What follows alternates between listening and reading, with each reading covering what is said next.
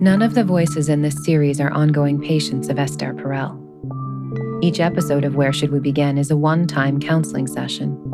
For the purposes of maintaining confidentiality, names and some identifiable characteristics have been removed, but their voices and their stories are real.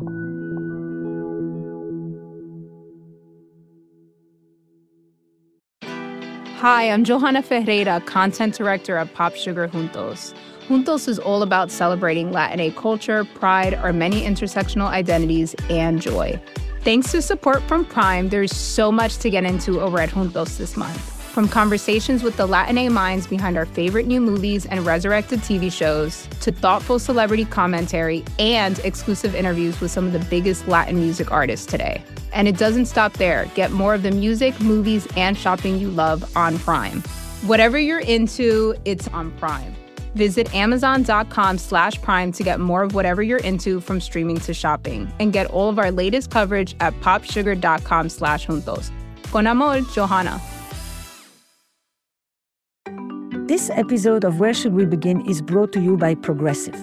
Most of you aren't just listening right now. You're driving, cleaning, even exercising. But what if you could be saving money by switching to Progressive? Drivers who save by switching save nearly $750 on average, and auto customers qualify for an average of 7 discounts. Multitask right now. Get your quote today at progressive.com. Progressive Casualty Insurance Company and Affiliates. National average 12-month savings of $744 by new customers surveyed who saved with Progressive between June 2022 and May 2023. Potential savings will vary. Discounts not available in all states and situations.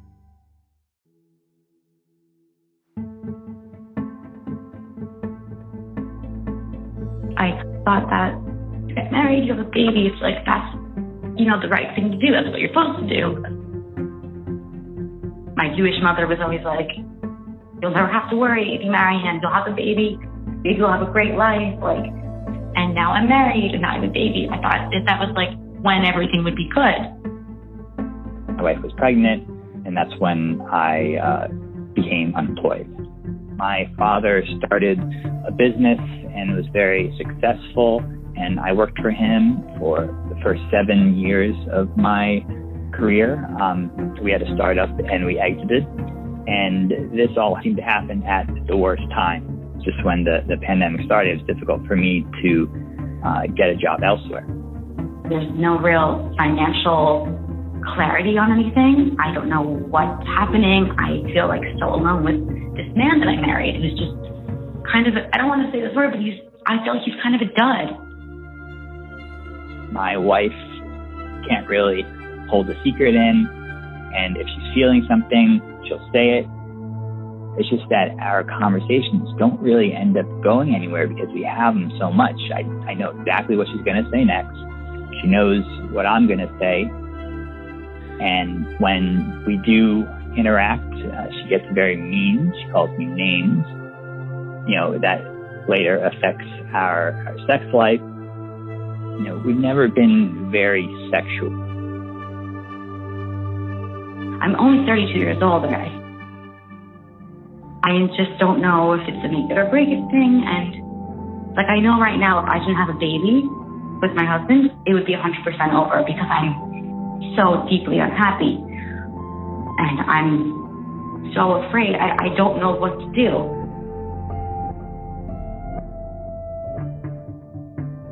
What I know about this couple is that they are in their early 30s. They are recently married. They have had a baby during this pandemic year who's almost a year old. They are at loggerheads. They each blame the other for their disillusionment. She has plummeted from the Olympian expectations that she had about marriage and family life, and he is no less disillusioned, but doesn't feel that he has any leg to stand on to make any demand at this moment. Tell me something. If this was a helpful conversation and you left here and you said, this really moved the needle, what would it be? What needs to happen? I don't know, maybe finding some middle ground or coming up with a plan. Yeah, I think I would find that helpful if you recommended what to do. Okay. So I have license to be more direct. Yes, I have license to help you be unstuck. Yeah. I can't do anything without you. So this is an us. I just want to know if it's broken. Like, do we have to be separated? Is this going to work? I don't know if this is a situational thing or if we literally have, I'm sorry, I don't want to be mean, but if this is the kind of thing where it's hopeless, you are better off as co-parents and moving on. This is the conversation that we have. And then I go to my mom and my mom will tell me one thing, and I go to my brother and my grandmother. You know what I thought? When I read your application, I thought that next to you, I probably should put another 3 chairs, minimum. So bad, it's so true. Because you show up with a chorus. It's like every person I talk to. So basically, he whole rarely bachelorette has a trip? conversation with you alone. He does, but then I go back and I tell everyone. Yeah, so he doesn't. Yeah. He doesn't. When he talks to you, he hears a cacophony. What is immediately apparent when I sit in front of them is that she is surrounded by a cast of characters, family members with whom she is very fused and with whom she discusses every detail of her relationship.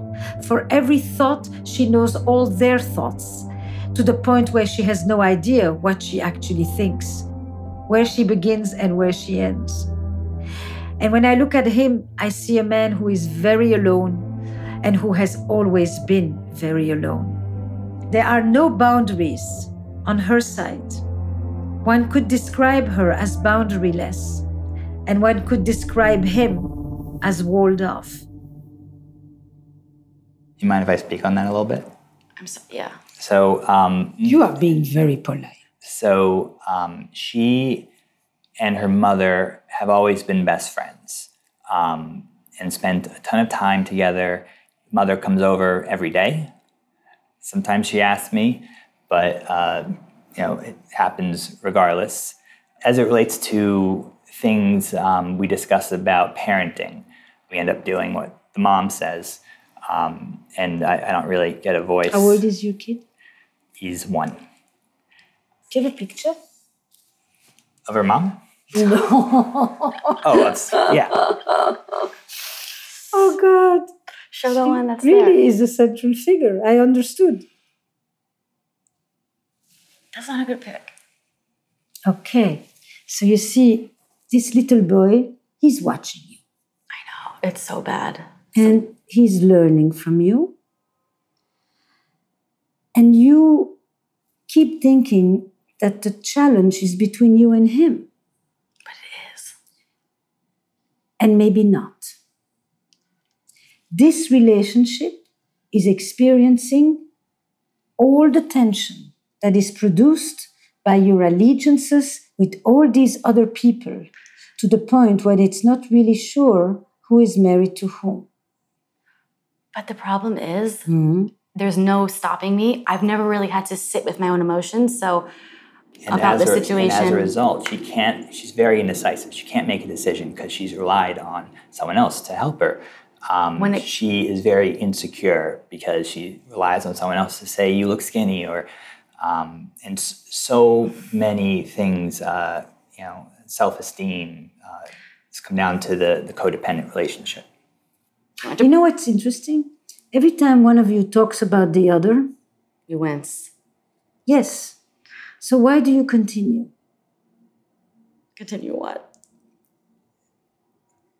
Taking over and saying, let me describe you, because I can describe you better than you can describe yourself. Because I felt that she would not most accurately touch upon her relationship with her mother I know. on her own. Why didn't you wait and see first? That is a good point. But we've had this conversation before. And I know. And I'm trying to see if you're short. capable of having a different conversation. Okay. I have a sense of the stories that you both tell. And interestingly, when you wince, when it kind of feels like chalk on a blackboard, neither of you just says, maybe I should stop. It's intrusive. it belittles the other person. I know this sounds mean, but sometimes when I hear him speak about my situation, I'm so shocked because I'm like, you're so out of touch with the actual problem or he'll simplify it in a way that's really belittling. Okay. And then okay, but that's why I'm like, I know, but you were doing the exact same thing. You were doing the exact same thing. And you have got to look at what you each do. You're experts on each other. But you're not owning your own parts. Let's make one little agreement here. Yeah. There's going to be a boundary. And each of you is going to talk for yourselves. It's a good idea. mm-hmm. We've only been together 10 minutes in which he's able to speak to the fact that she's indecisive, that she is unable to have a conversation with him. And she talks about how he belittles her and how he simplifies everything. And the dynamic of attack and defense is quite immediately apparent. They are stuck in a very rigid cycle of blame and defense. Each one is so-called expert on the shortcomings of the other. I understand now why he said that he knows what she's going to say and she knows what he's going to say. There's no point in having a conversation because there is no conversation because each one is actually speaking for the other. I think there's a lack of respect because of the way that things have deteriorated the past few years. So, and I wish it wasn't like that. It's not I wish. If you want to restore the respect, you have got to do it. But I feel like things have to change. No, not things. Things is you and him and what you create together. But in my mind, I don't think he's acting in a way that would... Do your part. Start with you. I will tell you one of the interesting secrets of any couples therapy. Things change when you start to say what you are doing and how you are changing. As long as you each come in and you start to talk about what the other person is doing wrong and how they need to change, nothing will move. That's it. But I think we have real problems, like a lack of complete intimacy for years. One person not working for a long time, hiding money. And I mean, I work a full-time job. I also freelance because I'm so in the dark about a financial situation around how we're going to raise a child. But somehow everything is getting paid for. I have no clue how. He is not working. And I'm petrified. I'm like, how are we going to make money? How are we going to be able, my income isn't enough. I'm trying so hard to think of everything I can do so that he finds himself. I see how difficult it can be for him to think in her presence. But I'm also immediately aware of how desperate and frustrated she feels, how disillusioned, how far from all the beautiful things she thought her life would be. And here she finds herself saddled with responsibilities, wanting to do the best for everyone, fearing that she can't count on him. She is overwhelmed, while he may be flooded and feeling ineffective.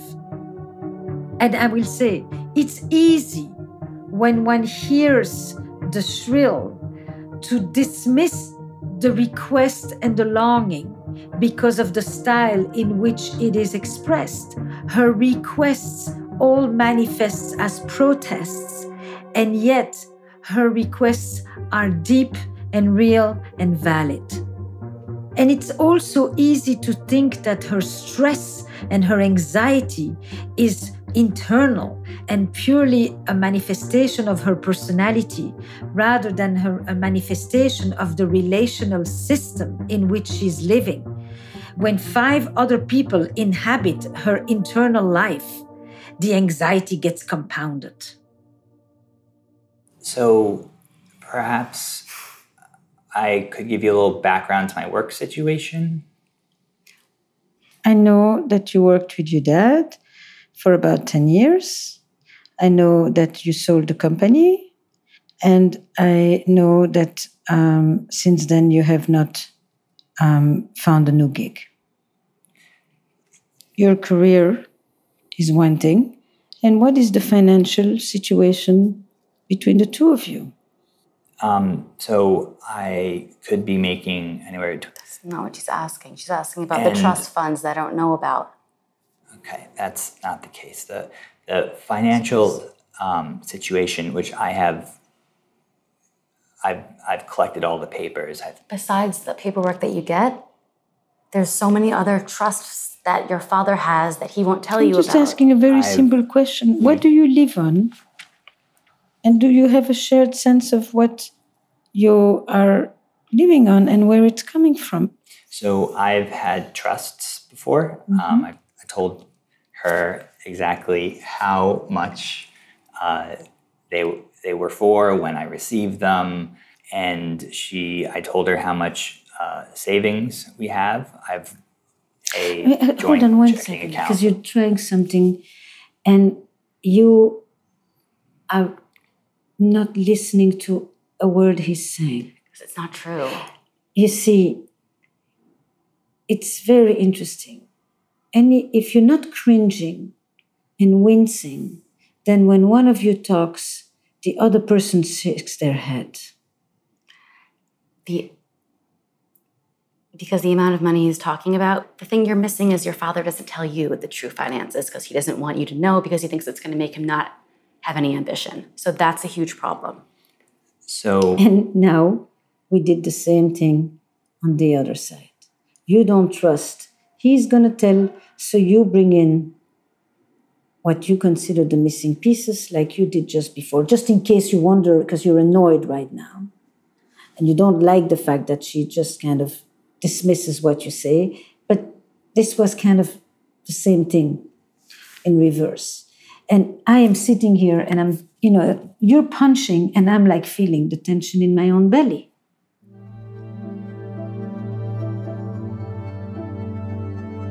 We're having a conversation about their financial situation, but it really is not about the topic itself.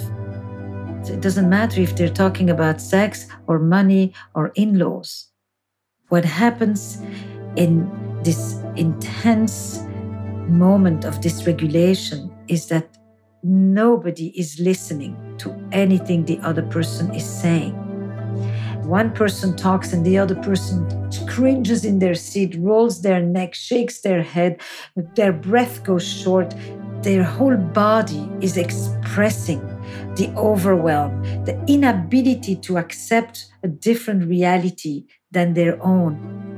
And each one is registering the other as creating deep distress inside of them and then not knowing what to do with it.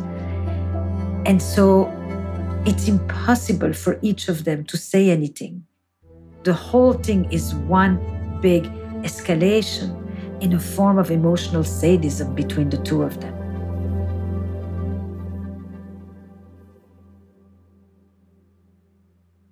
I want to understand money, sex, family.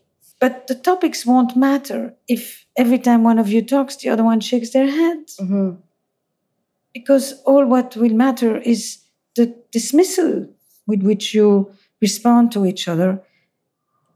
It's just hard for me because he speaks so slowly and I feel like I'm so high energy. I always just want to get the facts across. What the fact I see is that when he talks, you are shaking next to him so he can barely keep his mind straight. I know, I'm so angry. I don't care the subject. Yes, but you don't know, you collect.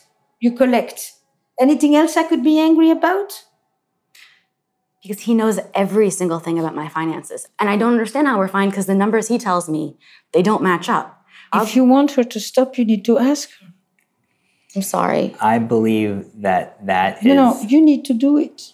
May I stop you? Sure, I'm sorry. Not may I stop you.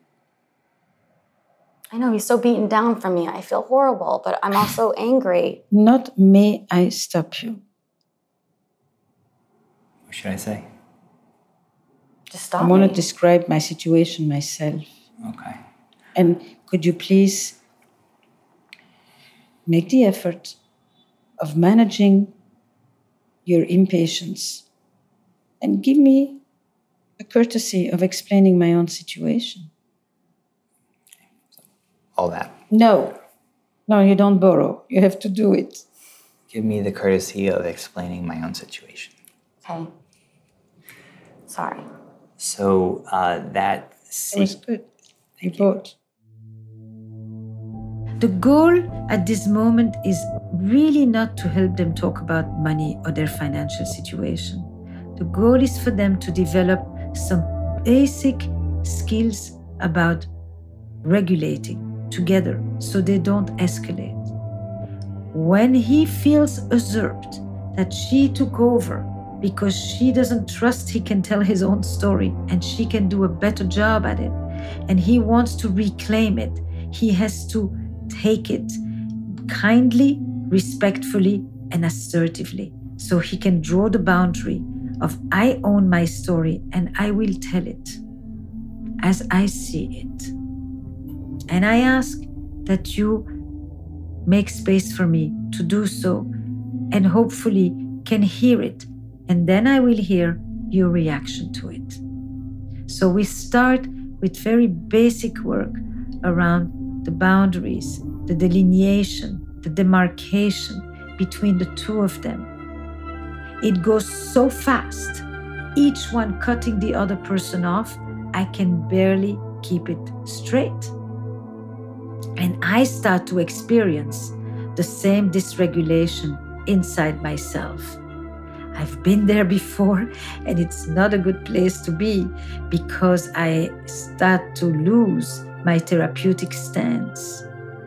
I begin to act with them the way they act with each other. I'm inducted into the system.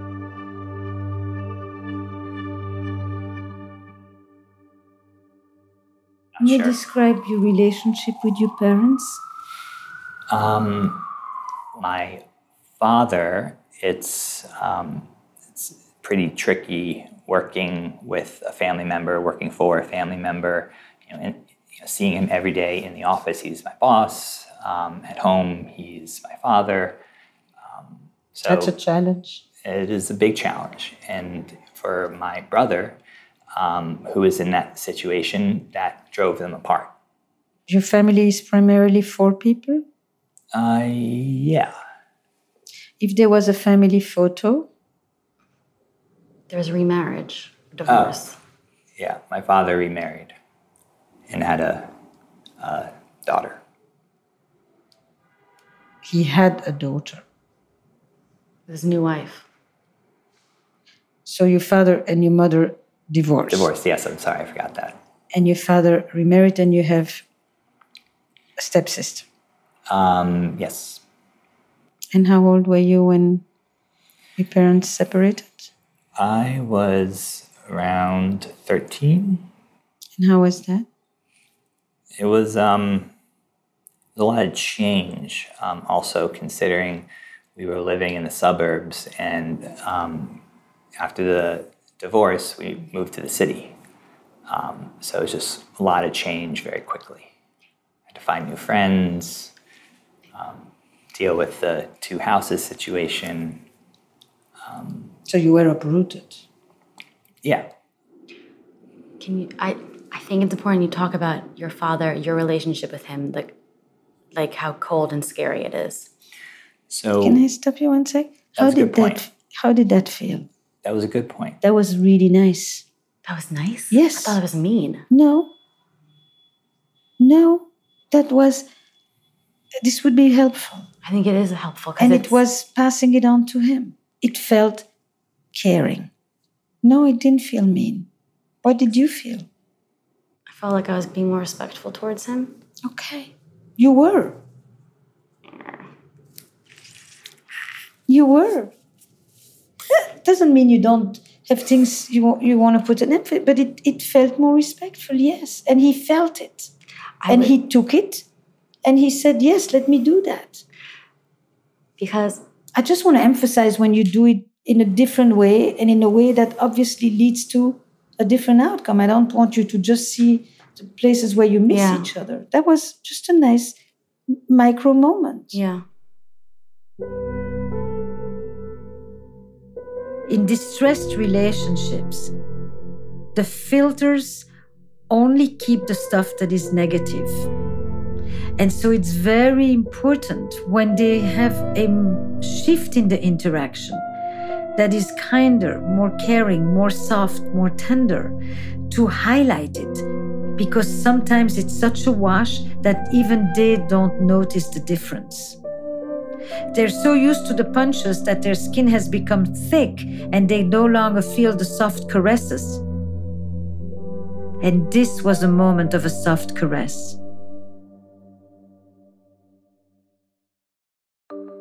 Support for Where Should We Begin comes from Shopify. Not all businesses are the same, and businesses need different things at different stages.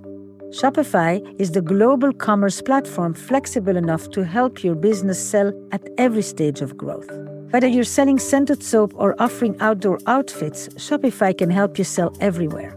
From their all-in-one e-commerce platform to their in-person point-of-sale system, Shopify offers the flexibility to support your operations no matter where you're selling. Right now, it's easier to stress less and sell more with Shopify Magic, an AI-powered helper created to give you a little boost. Shopify powers 10% of all e-commerce in the US, along with millions of other businesses across 175 different countries. Try it for yourself and see why companies like Allbirds and Brooklinen have used the platform to power their growth. Sign up for a $1 per month trial period at shopify.com/Esther. Go to shopify.com/Esther now to grow your business no matter what stage you're in. Shopify.com/Esther. Support for Where Should We Begin comes from Masterclass. Your mind deserves as much care and attention as your work or your relationships. But many of us neglect to care for our intellectual well-being. Learning a new skill is a great way to nourish your mind, and Masterclass makes it easy to study with genius-level instructors from every industry. A Masterclass subscription unlocks an entire world of possibility with unlimited one-on-one classes that you can access at home or on the go. Masterclass offers more than 200 different courses taught by world-class instructors like Ron Howard and Lewis Hamilton. You'll also find a class that I taught about relational intelligence. My course combines a conceptual framework with practical skills to strengthen your relationships by focusing on communication, conflict resolution, and empathic listening. We all live in relationships, and so this is suited for all of us lifelong learners. And right now, our listeners will get an additional 15% off an annual membership at masterclass.com/begin. Get 15% off right now at masterclass.com/begin. masterclass.com/begin. Support for Where Should We Begin comes from Progressive. Most of us are listening to the podcast and multitasking. You may be driving, shopping, exercising, taking a walk. But if you're not in some kind of moving vehicle, there's something else that you can do right now, which is to get a quote from Progressive Insurance. It's easy and you can save money by doing it right from your phone. Drivers who switch to Progressive save nearly $750 on average, and auto customers can qualify for an average of 7 discounts. Multitask right now. Get a quote for your car insurance at progressive.com to join over 28 million drivers who trust Progressive. Progressive Casualty Insurance Company and Affiliates. National average 12-month savings of $744 by new customers surveyed who saved with Progressive between June 2022 and May 2023. Potential savings will vary. Discounts not available in all states and situations. But he does. Did you help. have to choose between your parents when they divorced? Did I have to choose? Mm-hmm. No. My father, I guess, kind of made the decision for us. He wasn't around as much. And how was that for you? I was young. I didn't really understand it at the time. He was supposedly also sick for 3 years or something. I remember walking into his apartment and the lights would be off and he'd be in bed, and it was just a sad thing. And So you lost your father rather suddenly. You Yes. lost your life, you lost your friend, you lost your town, and you found yourself suddenly all alone. Then you learned not to ask for much. I don't ask for much, That's right. but I did have my mother, who had her own health issues as well. When I was in middle school and maybe early high school, she had thyroid issues, and she didn't know about it for a while, so she was like depressed in bed. She didn't get up until like 11 a.m. each day, and I was in the kitchen. Take her hand. And I was in the Hold kitchen it. trying. I feel bad for him. And I was in the kitchen making cereal all by myself. And Put it over here. Yeah, that's it. And press on it. He'd have to feed himself all the time. And take the No. He will He tell. was too skinny. It's his life, and he will tell his story. They think they can talk for you, but you will not talk for him. I will not find that really helpful if you do that. I know you think that I'm going slow, but by you doing that, it gets slower. Okay. So I had to feed myself every morning for 3-4 years, and she never saw her in the morning. So I guess that would be my story. And it's a story that tells what about you?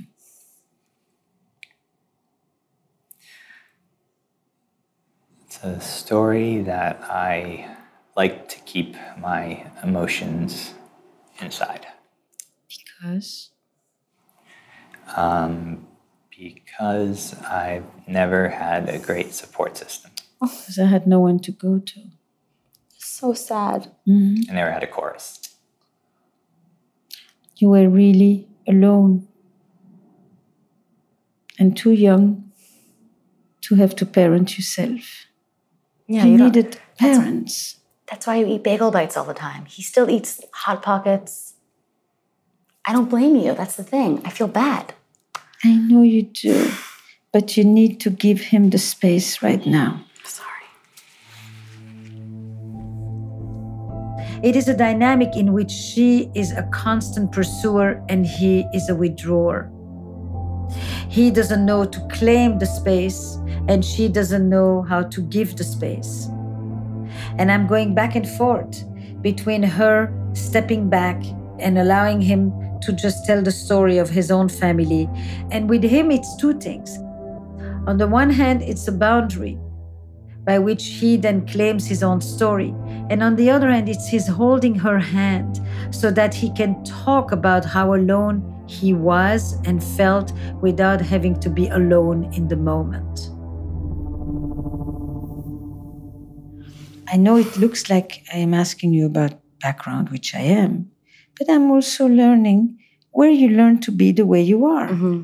And that is what's happening to you today. Mm-hmm. You, in fact, chose in such an interesting way.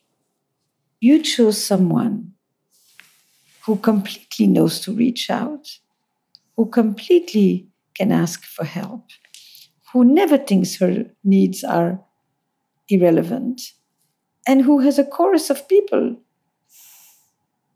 And she chose someone who actually makes sure that her chorus remains on the orchestra seat while you get balcony. She'll complain about you being in the balcony, but in facto, if you actually were as voiceful and volubile as these people, it would be mayhem.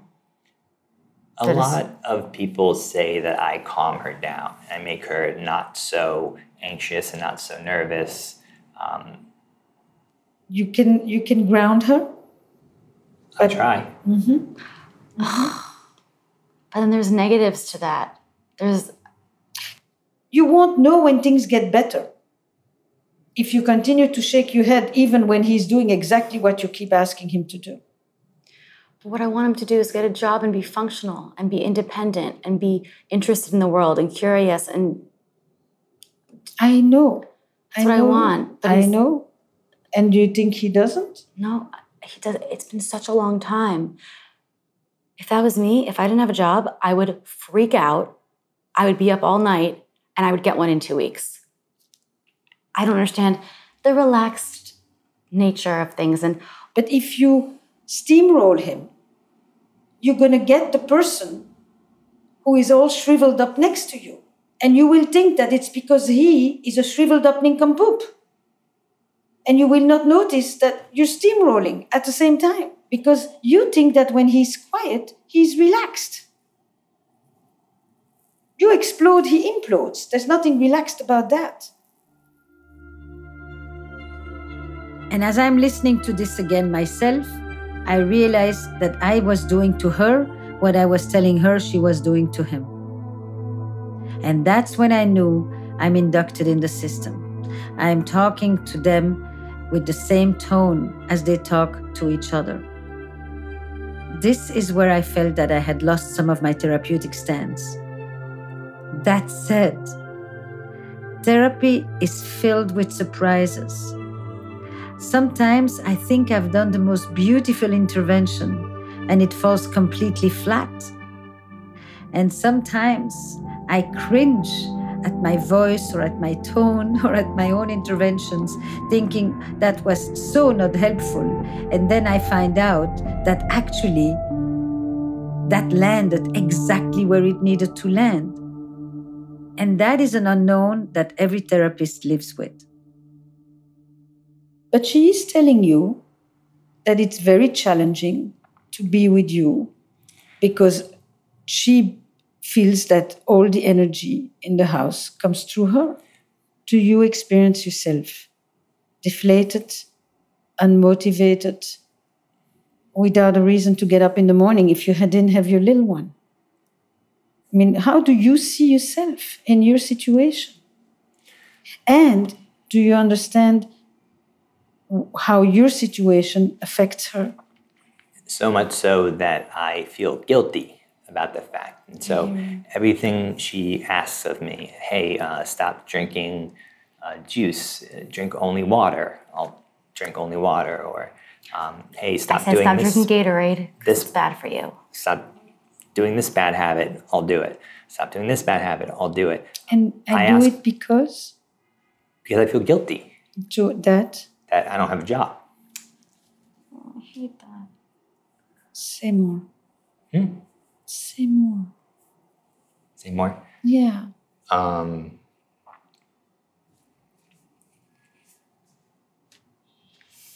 Well, I can say that all the things that I'm changing that she doesn't like in me. And, occasionally I have asked her to do a few things that will help her become a better mother. That's not fair. And she has not been able to do them. Okay. But I'm a little concerned that what you just did is called kitchen sinking. What other dirty dishes can we pile up in the sink at the same time? We're just talking about you and your feelings about yourself vis-a-vis work, and also you're feeling guilty toward her about how she has to crank it up because you are currently not working and unable to reassure her because your own dad doesn't seem to be able to reassure you. My father reassures me. Well, then why don't you reassure her? I do. I've heard her say 4 times right now that she worries about the rent. Why don't you answer? Your father said he'll pay her rent for 6 months. This is the 6th month. I can't afford the rent with my income. if I ask him to pay more, he'll pay more. But I don't want that. I want to be functional together. Well, That's a separate piece. I don't want your father to give us money. We That's need a little help until I separate get a job. piece. I just figure like, Do you understand? no, I never. It's like when you want to know that you will not be homeless and he tells you, we are wealthy people, we will have our rent paid. That is not the same as you're saying, but I want us to be able to pay our own bills. Those are two separate issues.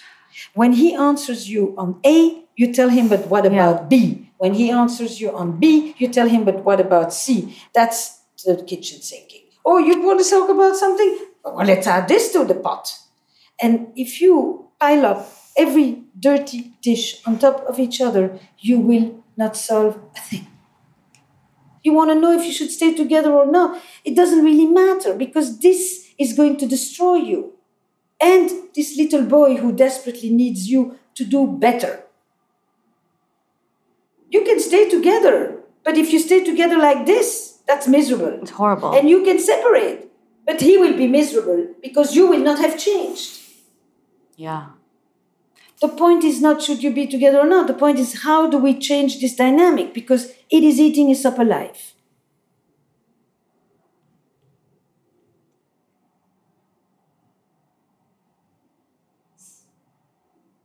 And your experiences are completely valid, each of you, but you're blaming the other the whole time. Can you start actually from the place like what she did before was actually very beautiful? I feel for him when he tells me that he's struggling and you're struggling. So I'll start off the way that she has.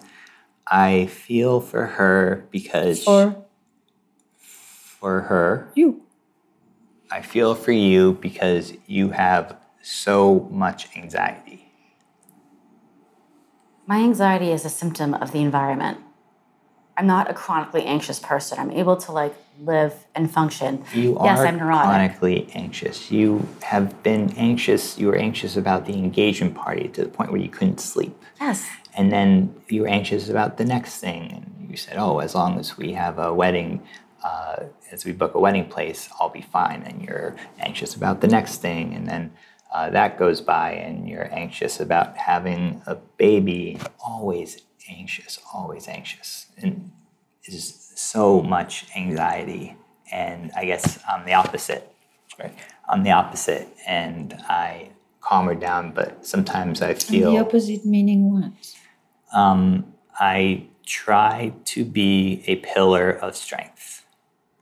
So when she's uncertain, like she is about whether or not we'll get evicted and be homeless, I reassure her. And you succeed? No.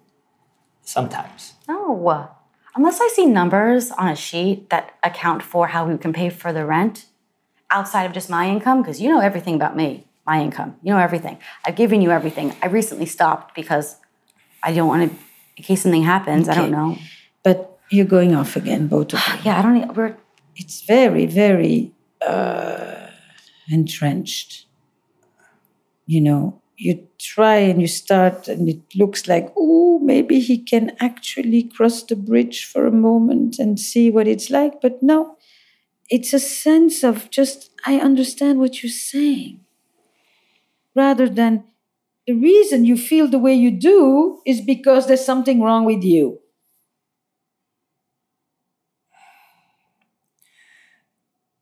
I guess that is the route we saw in how to improve ourselves, but I guess it's not. You're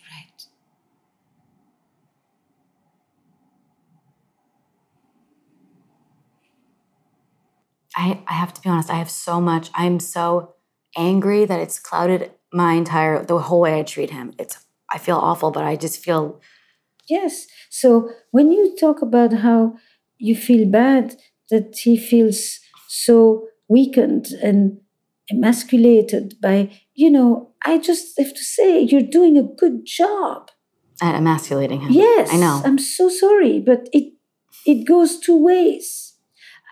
I've been sensitive to that for many years, because this has been, before we decided to have a child, I sat down. I actually went home to cry to my grandparents.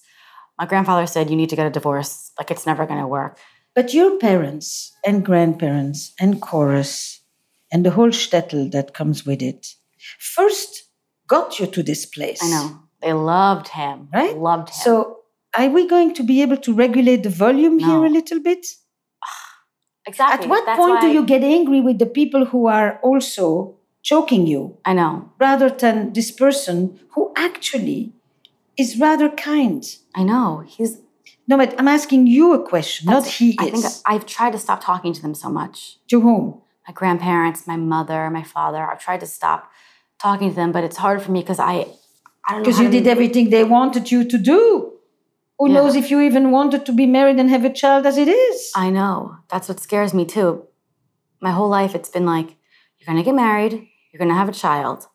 And then the only sources of self-esteem I ever got, I don't know if this is important, but when I was in high school, I was an actress / model. So like I was scouted when I was like 13, and I feel like that messed me up with like male attention and stuff. So it's like I don't have that now that I have a child and I'm married.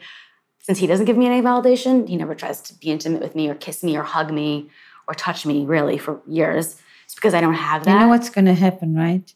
What? The minute you go with he never, you have lost him. You can talk to me up the wazoo, but you have lost him because when you say never, he's going to dig up the one time he tried. So this is it. Torpedo. I think it's been... Ask for what you want. That's not the same as telling him what he does wrong. I guess I want a husband that's... No. Not a husband that. I wanted a marriage that. My mother promised me that. No. I want him to make me feel like... You're not in like magical fairyland. You're asking him something precise. But if you ask him, while you're telling him that he's no good, he has only one thing he can do. Defend himself to his core. But I don't think he's no good. I just think that there's parts of his personality that are a little stunted because of his upbringing, and I feel bad for that, and I want to help him, but it's starting to negatively impact our entire family life. That is a clean statement. Fair enough. It's happening to you now. I am trying to build a list of all the things that she said that I don't believe to be true. And it's getting to the point where I can't even keep track of it. How about you think, what would be wise? What would make it different? If I do this, what you just are about to do, that's the usual. You've done this a zillion times. You don't need to do it in front of me. And what she said now, she has said a bunch of times. How can I help you take any piece of this and surprise yourself and her at the same time? I think part of me is looking at these and thinking all the people sitting in this room. I don't want the chorus to think that those things are true, because they're not. Oh, you're settling scores with them? No, or just anyone. We're at a very interesting moment because while I'm sitting with two people in the room, we have not forgotten that there are a bunch of chairs of these invisible people who are constantly present in their relationship. And we enter the domain of shame. If they believe all these things about me, I cannot really look at them in the eyes. I can't keep my head up. And so he finds himself with the option to recoil and to go quiet and withdraw as he has learned to do throughout his childhood, or to become the businessman who can keep accurate records, and he can really challenge the score and begin to dismantle every criticism, every inaccuracy, one by one. In both of these options, he will find himself defeated and alone.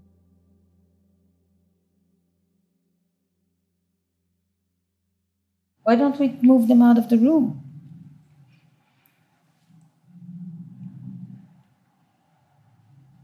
So you can actually have a conversation between the two of you. Well, I feel like I have to defend myself. Yes. Because she's saying stop. incorrect things. So is that gonna, does it help you? Do you get anywhere? I feel a little better, yeah. You do? Yeah. It's not. Seriously? He wants to set the record straight for those listening. He doesn't want to come across as... Could you stop? Sorry. But it's not true.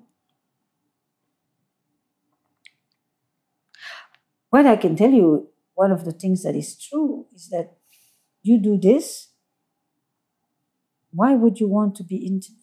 Exactly. You want him to want you, but you don't want him. It's always been like that, though. I'm like, I need to feel normal. Let's have Yes, sex. yes, and so that it looks good on the chart. That is true too. You're not interested in him. You just want him to be interested in you because that suits the way that you have seen yourself, and that's how things should be. He should want you. You should spew on him, but he should continue to want you, regardless of, because your gorgeous face is just enough. But because both of you are basically settling scores with your self-image. You're trying to settle score with your teenage self, and you're trying to set your score with your masculine self.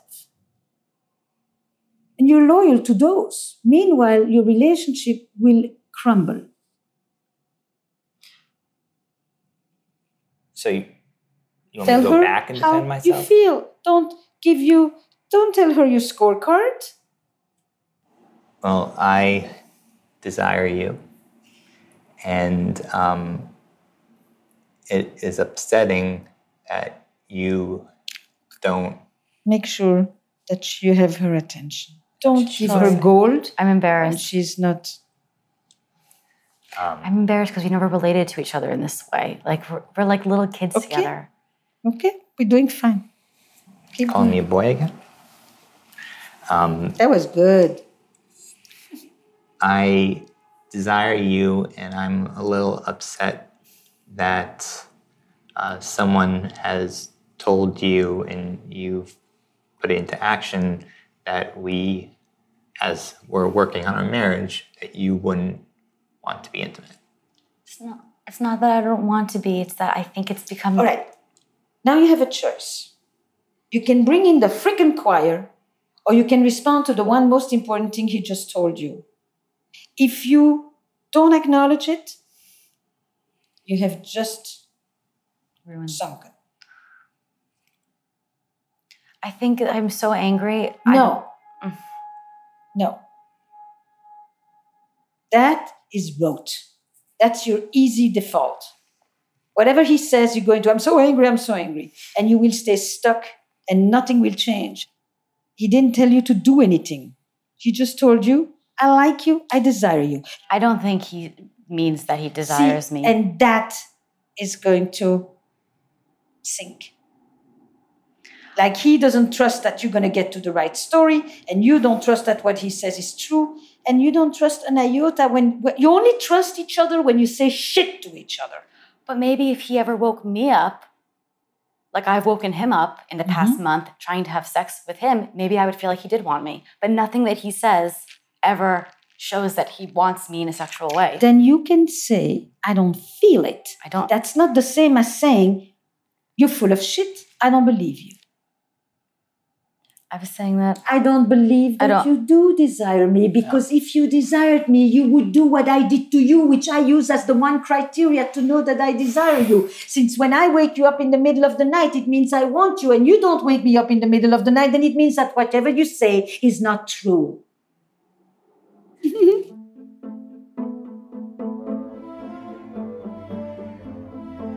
I felt in that moment that I was identified with the relationship. And the relationship was mad at those two people for trashing it. And so that was the anger that I felt inside myself. I felt like I was the relationship fighting for its survival. Not because I wanted to shame them, but it's a very fine line, and I didn't know where it was going to land. The thing is that you know nothing about his sexuality, and he doesn't know anything about yours. He tells me I'm prude all the time. He's like, you're so prude. All right, so this is more of you shitting on each other. I don't really know. You're a challenge. I don't find my way in. So there's no respect left. That's when I think And marriage... on occasion, you have had little moments. But even when I highlight those, you shit on the fact that I'm telling you just did something nice. There is nothing else of the theme of today except for one word: boundaries.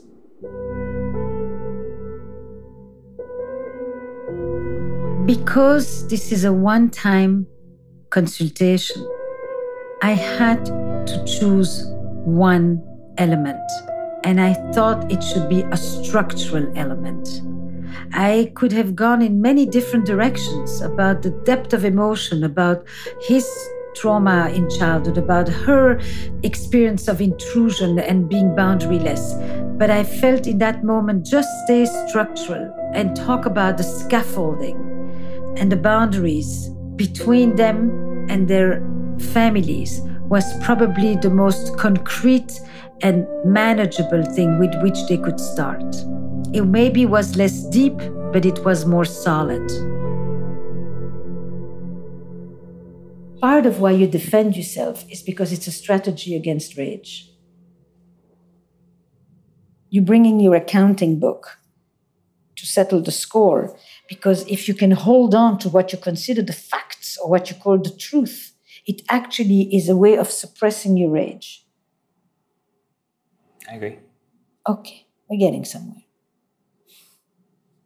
Now, the goal is not that you become a screaming match.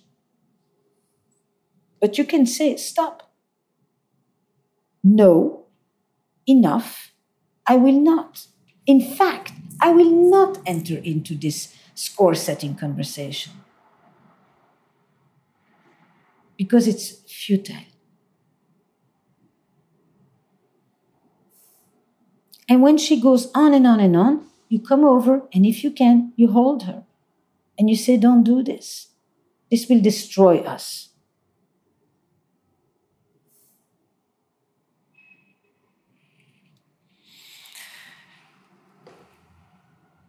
And when she's on the phone with her mother and she's doing that, I grab the phone. Exactly. You go over, you say, hello, Miss So-and-so. We have something very important that we have scheduled. We'll call you back later.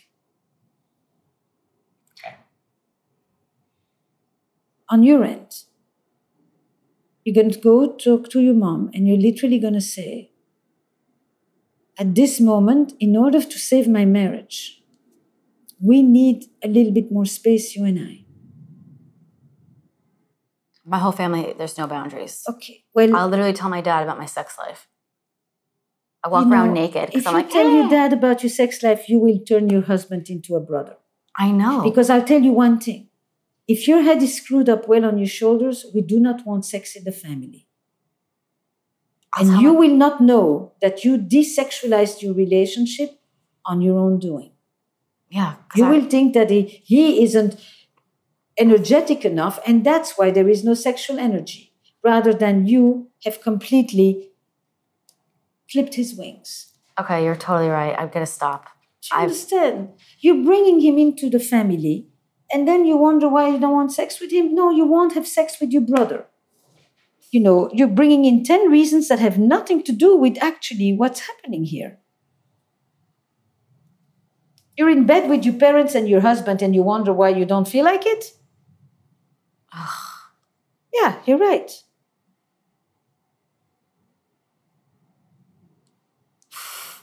Get them out of the bed, then you'll notice that he may be your husband. Yeah, it's like I have no respect for the relationship. because I poo on it all the time. I overshare. A relationship needs a boundary. A house has a door. Rooms have walls. There is windows. There is curtains. Point. I think that you're going to go home. You're going to take 6 pillows upon which you're going to glue a piece of paper with the names of all the people that should be moved out of the bedroom. And you say, let's clear the space. Yeah. We got too many people here, and I'm not into group sex. Then you're going to take those pillows, both of you, out, and you're going to go put them in another room. Then you're going to come back to the room, and then you're going to set an ambiance. You're going to create a space. You can put music, you can clean the room, you can put candles, you can create a space that says, this is going to be a place that's dedicated to us. Yeah, we have a baby people in there. Can have sex 3 times a week. If it's bad sex, it doesn't matter.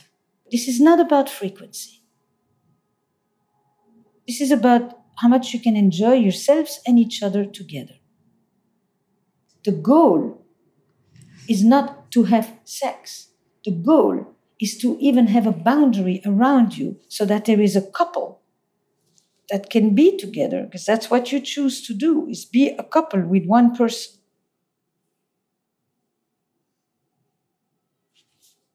And this is your marching order. Because otherwise, you're dumping on him, but you're also destroying your relationship. Oh, okay. So, structure, boundaries, limits, containment. Okay. All right? Thank you very much. Thank you so much.